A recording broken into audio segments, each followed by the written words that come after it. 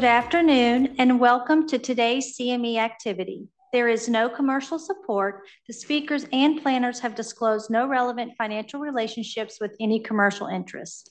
You will receive a SurveyMonkey link after today's activity.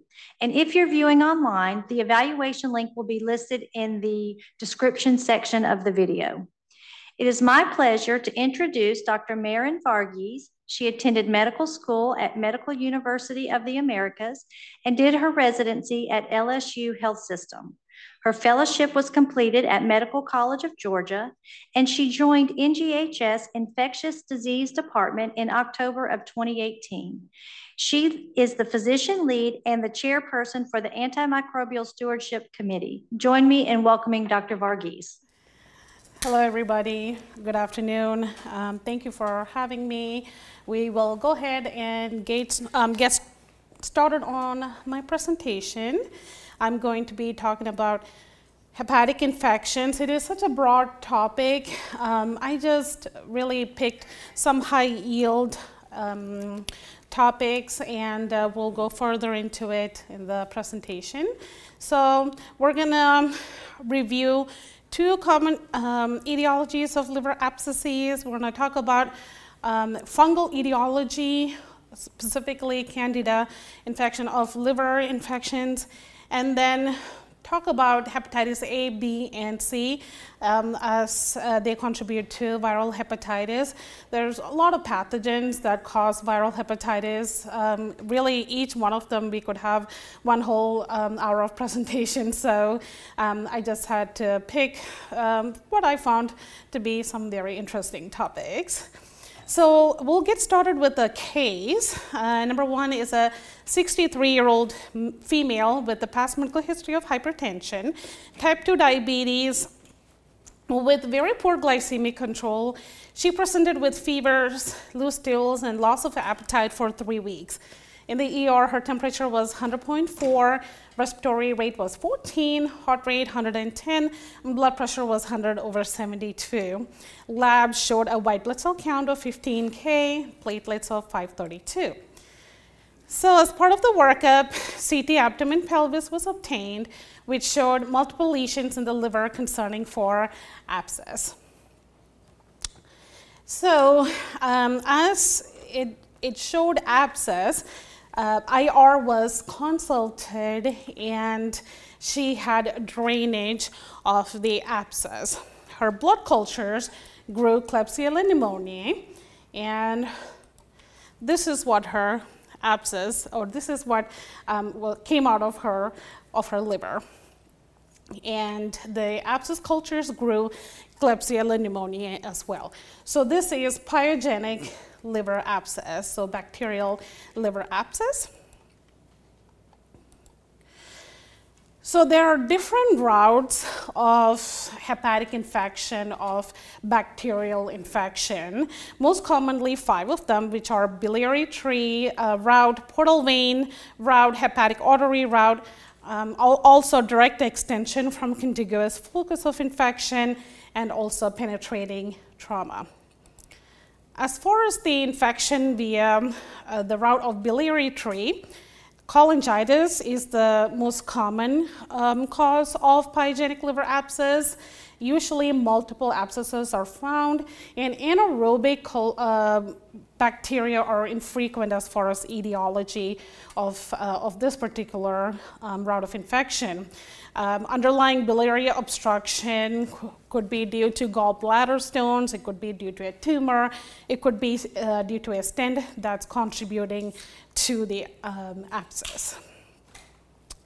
So as far as hepatic artery route of infection goes, any systemic bacteremia, including with complications of endocarditis, line sepsis, can spread to the liver via this route. I'm sure that those who are on the floor have seen many patients, at least one patient with this kind of presentation.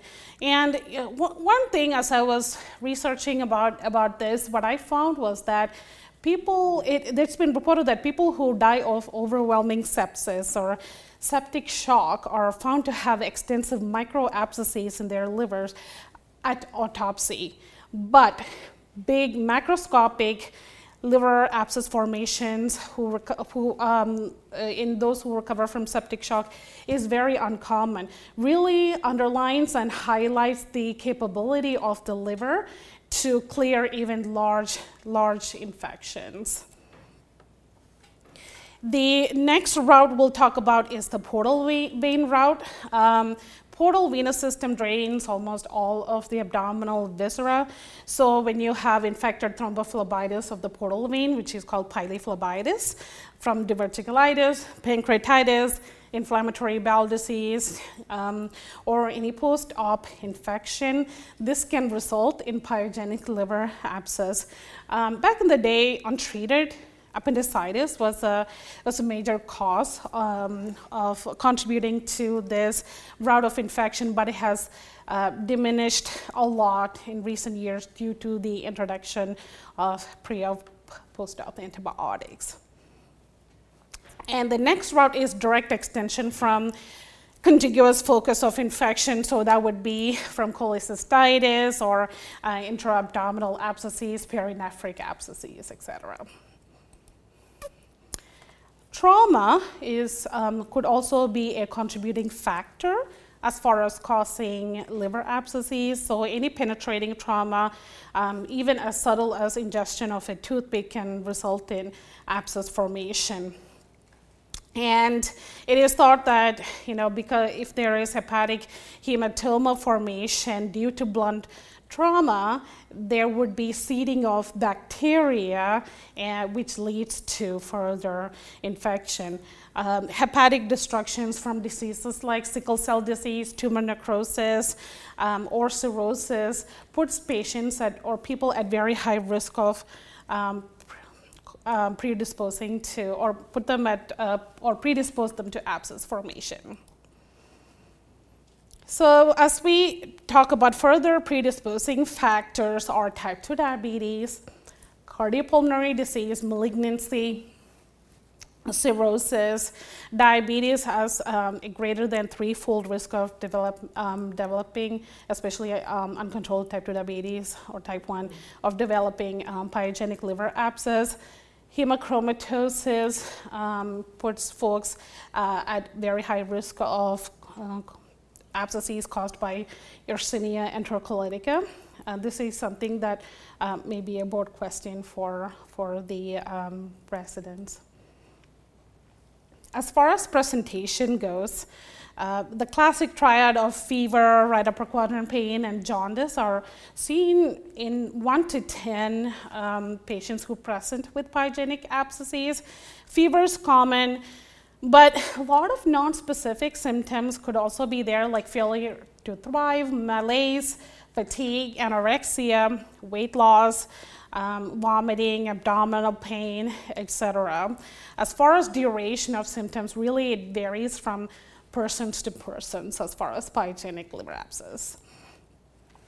And we talked about different routes of hepatic infections, and so it is very difficult to generalize specific microbiology as far as what could be causing the pyogenic liver abscess.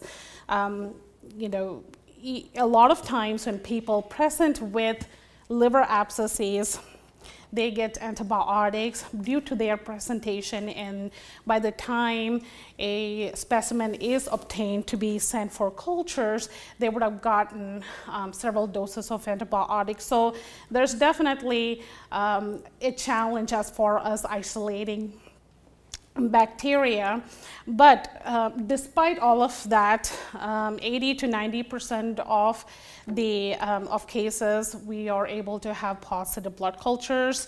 Anaerobes are present in 15 to 40% of abscesses, and 20 to 50% are polymicrobial. So as far as common pathogens go, so your gut bacteria, like your E. coli, Klebsiella, Strep panginosus, Enterococcus, viridans group, Bacteroides are the most common. Uncommon or Pseudomonas, Enterobacters like Citrobacter, Serratia, Proteus, Staph aureus, they are unlikely or less common to cause pyogenic liver abscesses, constituting 1 to 10% of the infections. Usually when pyogenic abscesses are associated with a biliary source, it tends to be a polymicrobial.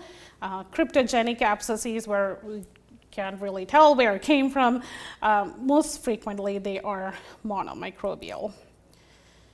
So the top picture is a patient who had a right hemihepatectomy for multiple abscesses caused by Staph aureus. We've seen some cases like that here where someone comes in with Staph aureus and then they have disseminated infection, have splenic abscesses, hepatic abscesses, endocarditis, etc. So the top picture is that, and the bottom one is a patient who had part of their liver taken out due to Klebsiella pneumoniae. And the top picture, you can see rupture of the abscess as well. As far as treatment goes, most, if not all, pyogenic liver abscesses usually require drainage in addition to antibiotic therapy. In today's world of medicine, we have ultrasound-guided and CT-guided drainage procedures that can be done, and if they fail, surgical interventions can be considered. When doing these drainages, it is important to understand the host and epidemiological factors, including travel, know about travel histories and all that too, and send for aerobic, anaerobic cultures, fungi, mycobacteria, and also test for E. histolytica if you have concerns for that risk factor. And the catheter is usually left in place until the drainage becomes minimal. As soon as you have a diagnosis of pyogenic liver abscess, it is recommended to treat with empiric antibiotics. If possible, multiple blood cultures should be sent before starting antibiotics, and empiric antibiotic choices should be guided by suspected source of the abscess. But if you need help as far as what to choose, your beta-lactam, beta-lactamase inhibitors like piptazo or zosine, your carbapenems are always an option for empiric antibiotics depending on the host risk factor. Cephalosporin-based treatment would be your third or fourth generation cephalosporins, and you want to add anaerobic coverage to that. And your fluoroquinolones, you want to start fluoroquinolone plus anaerobic coverage with metronidazole. You don't have to add metronidazole to piptazo or your carbapenems because they have excellent anaerobic coverage. So as far as treatment, general consensus is you treat parenterally, IV antibiotics for IM antibiotics for 2 to 3 weeks, but consensus is you treat for anywhere from 4 to 6 weeks. So you can consider completing the course after the first 2 to 3 weeks of IV antibiotics followed by PO antibiotics therapy. Obviously, patients' clinical response and follow-up imaging should be monitored to judge the duration of antibiotics. We see these patients, if we put them on IV antibiotics, we follow them in the outpatient setting, and we actually repeat CT, abdomen, pelvis CT of the liver to ensure that there is resolution or near resolution of the abscess before we stop antibiotics therapy. As far as abscess cavities go, they usually resolve after therapy. Sometimes they can persist even after antibiotics therapy.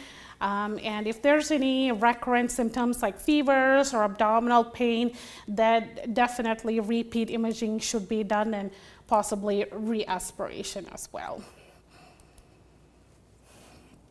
So that concludes pyogenic liver abscess. Next one, we'll talk about a patient, 27-year-old male. He returned 6 months earlier from a 6-month journey through Nepal and had spent 6 months in Senegal 2 years previously. He was complaining of night and day sweats and lower thoracic pain for about 7 days. He had a temp of 37.5 degrees Celsius. White blood cell count was 35,000 and alkaline phosphatase was 1.5 times the upper limit of normal. And CT of abdomen pelvis revealed a single hypodense lesion in the right lobe of the liver, consistent with a hepatic abscess. This is not the CT of the patient. So if you don't see that on the right side, it's because I just found this on Google. And an abscess, the abscess was drained, I don't know if you can see it very clearly on there, by interventional radiology, which had anchovy sauce-like drainage. And that is your amoebic liver abscess. Very, very rare to see in the United States, found there almost exclusively in travelers and immigrants. Adult men are at a 10-fold higher risk for invasive disease, secondary to Entamoeba histolytica than other population. I don't know the reason for that. So as far as the pathophysiology goes, cysts are ingested in fecally contaminated food or water, and once the cysts get into the intestines, excystation happens. So basically, the parasitic infectious form of the amoeba escapes out from the cyst, and they go and migrate into the colon, and they adhere to the colon and multiply. And at high densities, what happens is these trophocytes get encystated, so they get the cyst formed on them again, and newly formed cysts are released into the stool to complete the life cycle. So it's let's see, right here.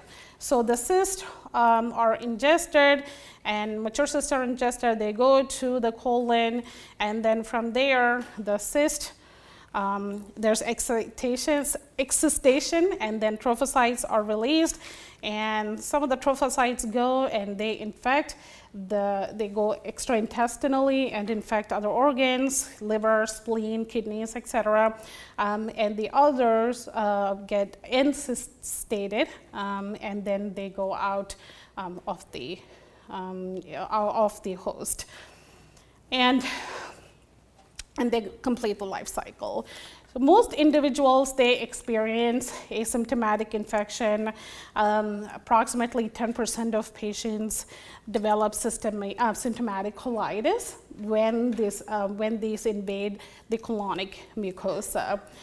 Spread to the liver is via portal system, and it happens in less than 1% of cases.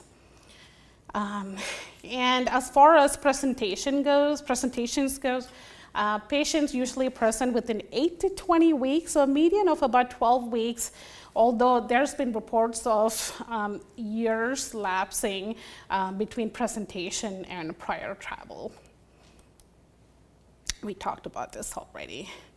As far as complications, the most concerning and important complication is abscess rupture.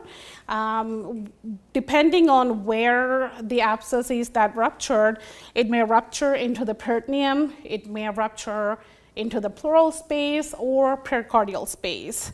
7% of the amoebic abscesses rupture into peritoneum, and it can cause subphrenic abscess or peritonitis.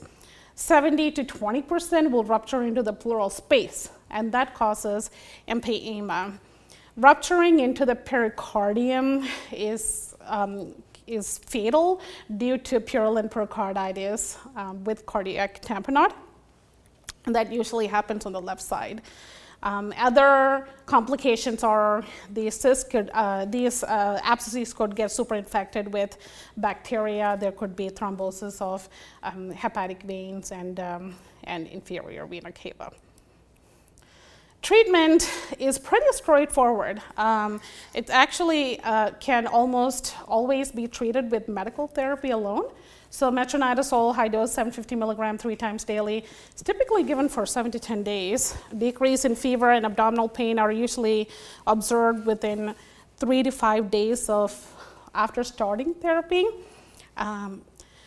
Generally accepted that amoebic liver abscesses does not require drainage, but if a patient is coming into the ER with this presentation, you see an abscess, that's gonna get drained before you know the etiology of the abscess. But it's generally accepted to not drain them unless they are really, really large and there is a risk of rupture, especially into the pericardium. They are kind of left alone, or recommended, I should say.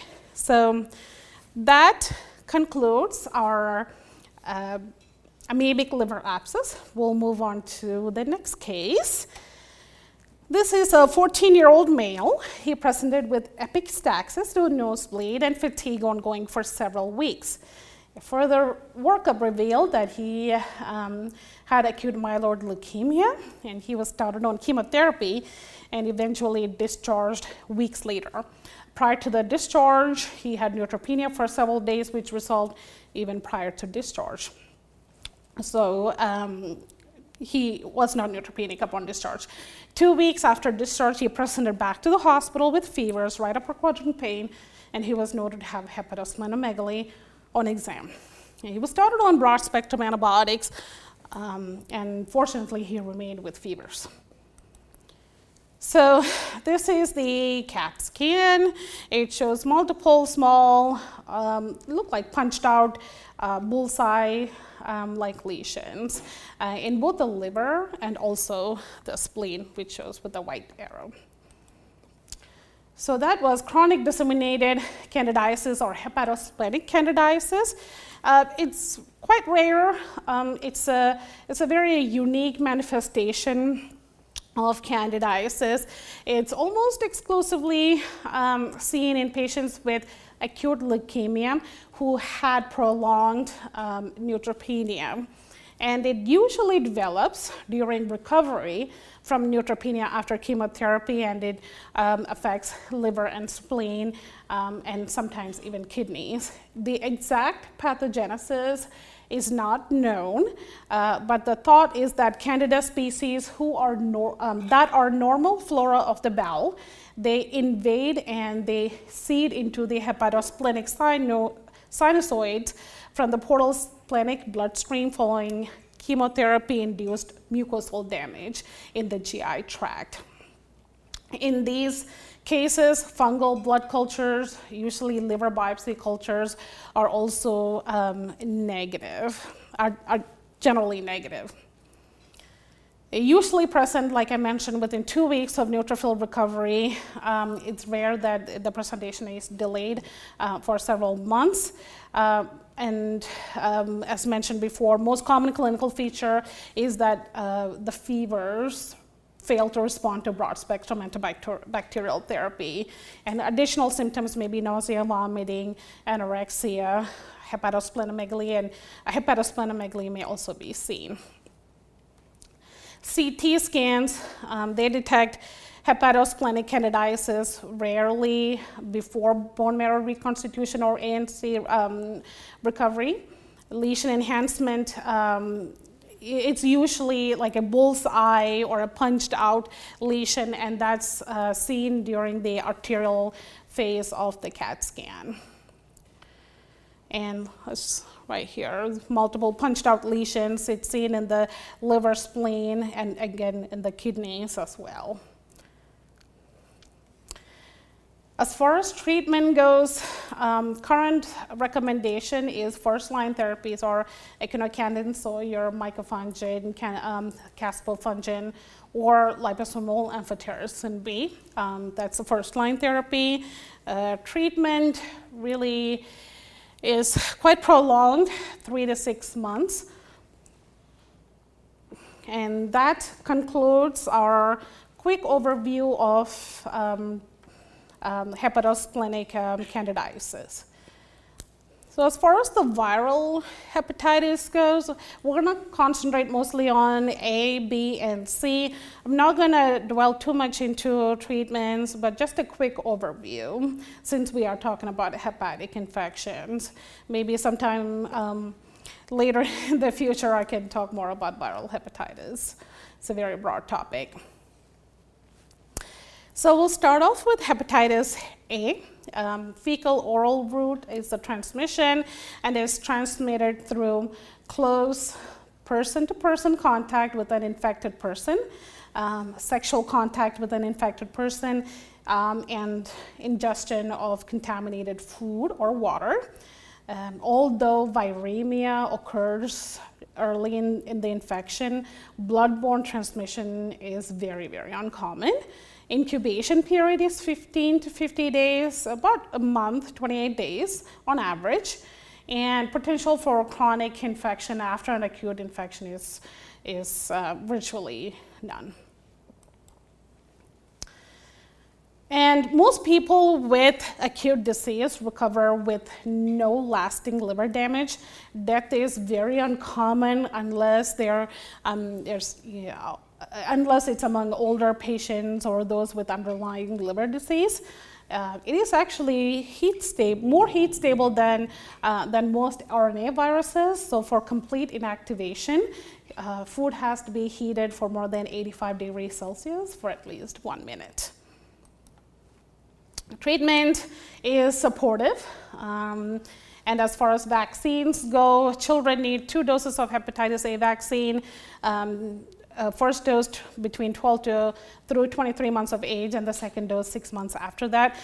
There's other times when vaccines can be given, especially in pregnant patients and also those who are immune compromised as well, who have not gotten hepatitis A vaccine in the past. Interestingly, when I first moved to United States, we did not bring my vaccination history. Over there you get all the vaccines when you're young, and when we came here, we didn't know that we had to bring all the vaccination report. So at the age of 14, I had to get all the vaccines all over again, and that included the hepatitis A and also the polio as well. That was fun. Just a little fun stuff. Got double vaccinated with hepatitis A. So next we'll move on to hepatitis B. Transmission is percutaneous, mucosal, or from non-intact skin exposure to infectious blood, semen, and other body fluids. It's concentrated most highly in blood, so percutaneous exposure is an efficient mode of transmission. It's transmitted primarily through birth, via infected mother, sexual contact with an infected person, sharing contaminated needles, syringes, or other injection drug equipment, less commonly through needle sticks, other sharp instrument injuries, organ transplantation, dialysis, and interpersonal contact through sharing items such as razors or toothbrushes, or contact with open sores of an infected person. Okay, so this is serological markers that we use to test for hepatitis B. I wanted to put the hepatitis B virus structure there so you can see the part of the virus is the surface antigen, E antigen, core antigen, and the polymerase as well. So when there's the antigens present, our body will try to make antibodies to the virus. So first, hepatitis B surface antigen, that's the hallmark of infection, is positive very early in the phase of acute infection, and it persists for the duration of the chronic infection. You have your hepatitis B core antibody, and that's also observed during acute infection as well. Sometimes it can be used to differentiate between acute and chronic hepatitis B infection. And if there is a time of severe exacerbation of a chronic infection, Hep B core antibody can become positive. The total hepatitis B core antibodies, it develops 3 months after infection, usually indicates resolved infection. You have your hepatitis E antigen, which is a viral protein that's associated with high viral load and high infectivity. And the hepatitis B E antibody usually indicates a decreasing viral load, hepatitis B viral load, but it may be present in what we call immune controlled and immune escape phases. So chronic hepatitis B has multiple phases, and immune escape phase is when the hepatitis B escapes the immune control and begins to replicate. And immune control is the host immunity is actually strong and can control the viral load. These are phases of chronic hepatitis B infections. You have your surface antibody, hepatitis B surface antibody, which are neutralizing antibody that confers protection from infection. So if you're recovering from an acute infection or immunity from vaccination, then the hepatitis B surface antibody will be positive. Not the case with core antibody. That's the difference. With surface antibody, you see that with immunity from vaccination as well, but not core antibody. That's from infection itself, recovering from infection. So just really what we just talked about, you can detect hepatitis B viral DNA quite early, and then you'll start seeing the surface antigen come up, then the E antigen. And then natural phases, they'll go down, and then in response to that, your body will produce surface antibody and also the E antibody as well. And the core antibody develops earlier than the surface and the E antibodies. Mostly acute hepatitis B is asymptomatic, but if symptoms do occur, they begin an average of 90 days. It's anywhere from 60 to 150 days after exposure to hepatitis B virus. As I said, not all people with acute hepatitis B infection have symptoms. The symptoms can range from being asymptomatic or mild disease, and very rarely fulminant hepatitis. So fever could be present, fatigue, loss of appetite, very nonspecific abdominal symptoms, nausea, vomiting, dark urine, and joint pain, jaundice, etc. So what's the potential for a chronic infection after an acute infection? 90% of infants who have acute infection at birth will develop chronic infection. 25 to 50% of children newly infected at age 1 to 5 will develop chronic infection. 5% of people who are infected as adults develop chronic infection. And as far as extrahepatic manifestations of hepatitis B, polyarteritis nodosa has been reported, glomerulonephritis, palpable purpura, and there are others as well. And as I said before, most people with acute illness recover with no lasting liver damage. Acute illness is very rarely fatal. 15 to 25% of people with chronic infection will develop liver disease, chronic liver disease, including cirrhosis, liver failure, or unfortunately malignancy. Hepatitis B is a non-cytopathic virus, so it doesn't directly attack the hepatocytes, your liver. The experts believe that pathogenesis of liver injury after hepatitis B infection is due to the immune-mediated events as a response to hepatitis B. As far as screening for hepatitis B, all adults aged 18 years or older should be screened at least once during their lifetime. Infants who are born to pregnant people who are at risk of hepatitis B should be screened, and all pregnant people should be screened for hepatitis B antigen during each pregnancy, preferably during the first trimester, regardless of vaccination status or history of testing. That's per CDC. So we looked at the antibodies and antigen and the structure of hepatitis B virus. So if you want to check for acute infection, surface antigen and your core IgM antibody should be tested, and for chronic infection, surface antigen and Hep B surface antibody and total core antibody can be tested. As far as goals of treatment goes, we're not aiming for cannot be cured. The goal is to reduce the risk of end-stage liver disease and also cancer by suppressing the Hep B virus, trying to clear Hep B surface antigen, decrease inflammation in the liver, and also obviously reduce transmission as well.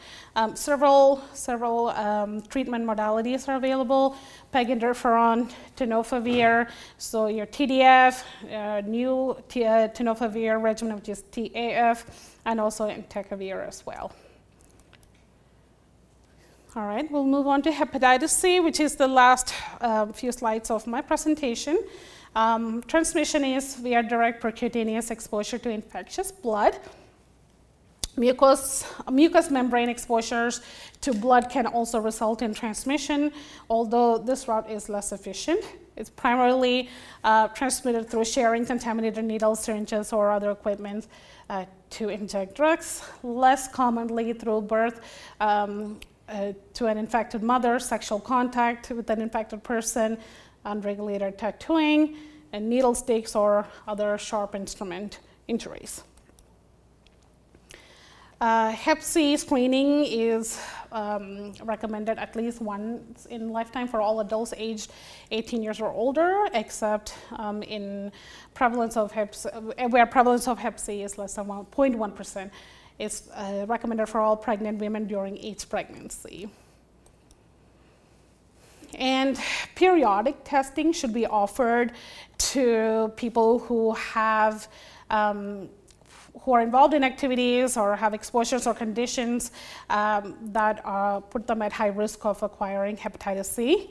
Annual testing is recommended in those who inject drugs, males who have sex with males, males who have sex with males who are on pre-exposure prophylaxis. Screening for hepatitis C antibody has more than 99% sensitivity. False negatives are sometimes possible. That's usually in early disease, so if it's been less than 70 days since exposure or acquisition, if they're on dialysis, if they're on HIV treatment, then false negatives could be possible. So you want to do a confirmation if you have high suspicion whether it is false positive or false negative. So you want to do a hepatitis C RNA or hepatitis C viral load. After a successful course of treatment of hepatitis C, the hepatitis C antibody remains detectable. So if you want to see if the patient has active hepatitis C infection, you want to order a hepatitis C RNA, Hep C RNA, or Hep C viral load. And moving on to symptoms, acute Hep C infections are usually asymptomatic. Most do not lead to a life-threatening disease. About 30% of infected persons spontaneously clear the virus within 6 months of infection without any treatment. The remaining 70% will develop chronic hep C infection. Those who have chronic hep C infection, cirrhosis, the risk of cirrhosis is anywhere from 15 to 30% of people within 20 years. And, there's guidelines for hep C treatment, hcvguidelines.org. If you haven't visited, it's a great tool.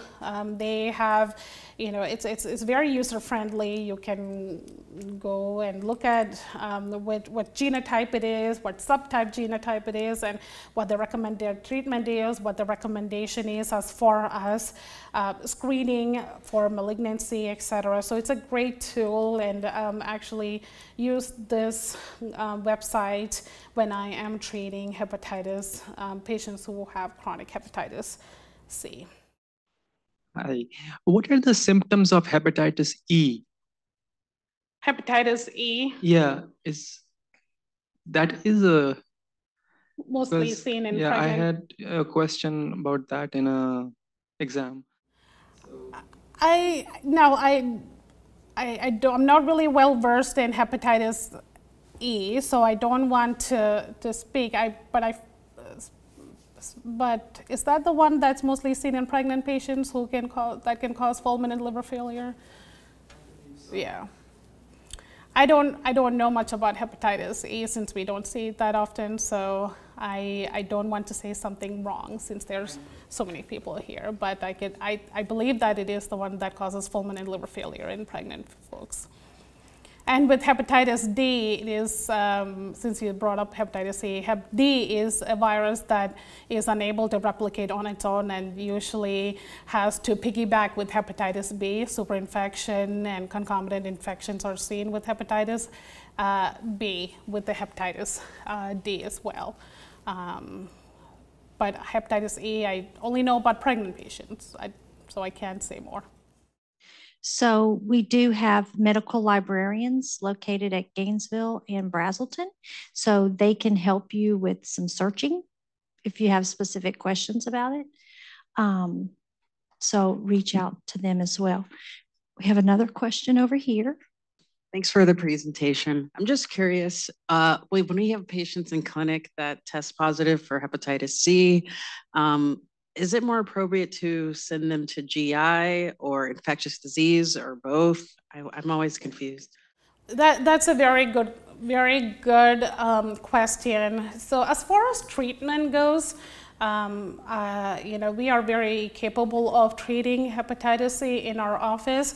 The thing is, depending on the stage of the infection and chronicity of the infection and the complication of the infection, these folks may need malignancy screening, cancer screening, especially if they have fibrosis, cirrhosis, etc.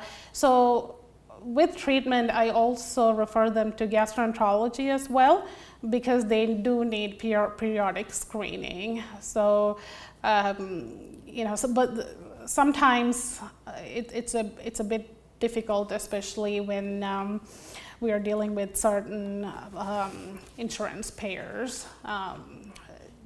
So I would recommend both if you're able. Otherwise, GI is very capable of treating, and also surveillance as well. I only send them to GI for surveillance purposes. We have one more here in person. Thank you, Dr. Varghese. I have a question mainly for outpatient. We get a lot of patients who need to get, especially the elderly patients, need to get screened for, or given the hepatitis B vaccine, the 3 doses basically. What's your opinion in terms of those patients who are reluctant about getting the vaccine? Do we just check a hepatitis B surface antibody, for example, titer, or just try to convince them further to get the full vaccine at the age of like? Yeah, definitely, getting the vaccine would be the most appropriate. But if you're not, if they are not willing to, I think it's important to ask the risk factors as well, right? Like if folks if this is 80-year-old grandpa and he's just living at home and just don't want to get stuck, then you just have to really evaluate the risk factors and see if he is at risk of getting hepatitis B. And if he is not, then doing labs and surveillance may be appropriate. But if it is somebody who is young and who has these risk factors, then certainly we want to do what we can to try to immunize them. If they're not able to, then, or if they don't want to, then surveillance with labs would be most appropriate. As long as they understand the risk of chronic hepatitis B, which is, that also includes malignancy as well. So. We did have a couple of questions online. So there are vaccines for hepatitis A and B as in boy. Will there ever be a vaccine for hepatitis C? It's a really, really good question. I don't know the answer to that, but hepatitis C is the success rate as far as curing the infection is really, really high with these agents. Like, we're talking about one pill once a day that you take anywhere from 8 to 12 weeks and curing the infections. But, I think it would be really good to have a vaccine, but I'm not an expert in it to really comment much about it, but I haven't heard anything in the works as far as a hepatitis C vaccine. Even after you cure these hepatitis C infections, some of them are at risk of developing malignancies and cirrhosis and all that. So I think it would be neat to have it, but I don't know much about it. Okay, thank you. And then one more here. You may have already touched on this, but can you just go over what to do for hepatitis B as in boy and C exposures? Basically want to emphasize no post-exposure prophylaxis for hepatitis C and for B. It is based on immune status, and if not immune, will need immunoglobulin and need to start back. Yes, I didn't touch on immunoglobulins and also treatment, but yes, both of them are available. Immunoglobulins, that's for immediate use. It doesn't confer long-term immunity like vaccines do. So if somebody is not, if found to not be immune, I believe immunoglobulins are recommended, but I didn't go further into the treatment for as far as immunoglobulins or treatment goes, because it's kind of a quite broad topic, and if I were to touch on it, then there would be much more things that I have to do that kind of goes beyond the scope of this current presentation. But hopefully sometime the next few months I can do a dedicated presentation on viral hepatitis, concentrating on Hep A or Hep B and Hep C. Okay, excellent. And then one more here. What is the logic of giving hepatitis B as in boy vaccines at birth, given that it is primarily sexually transmitted or blood organ transmitted? Why can't they wait?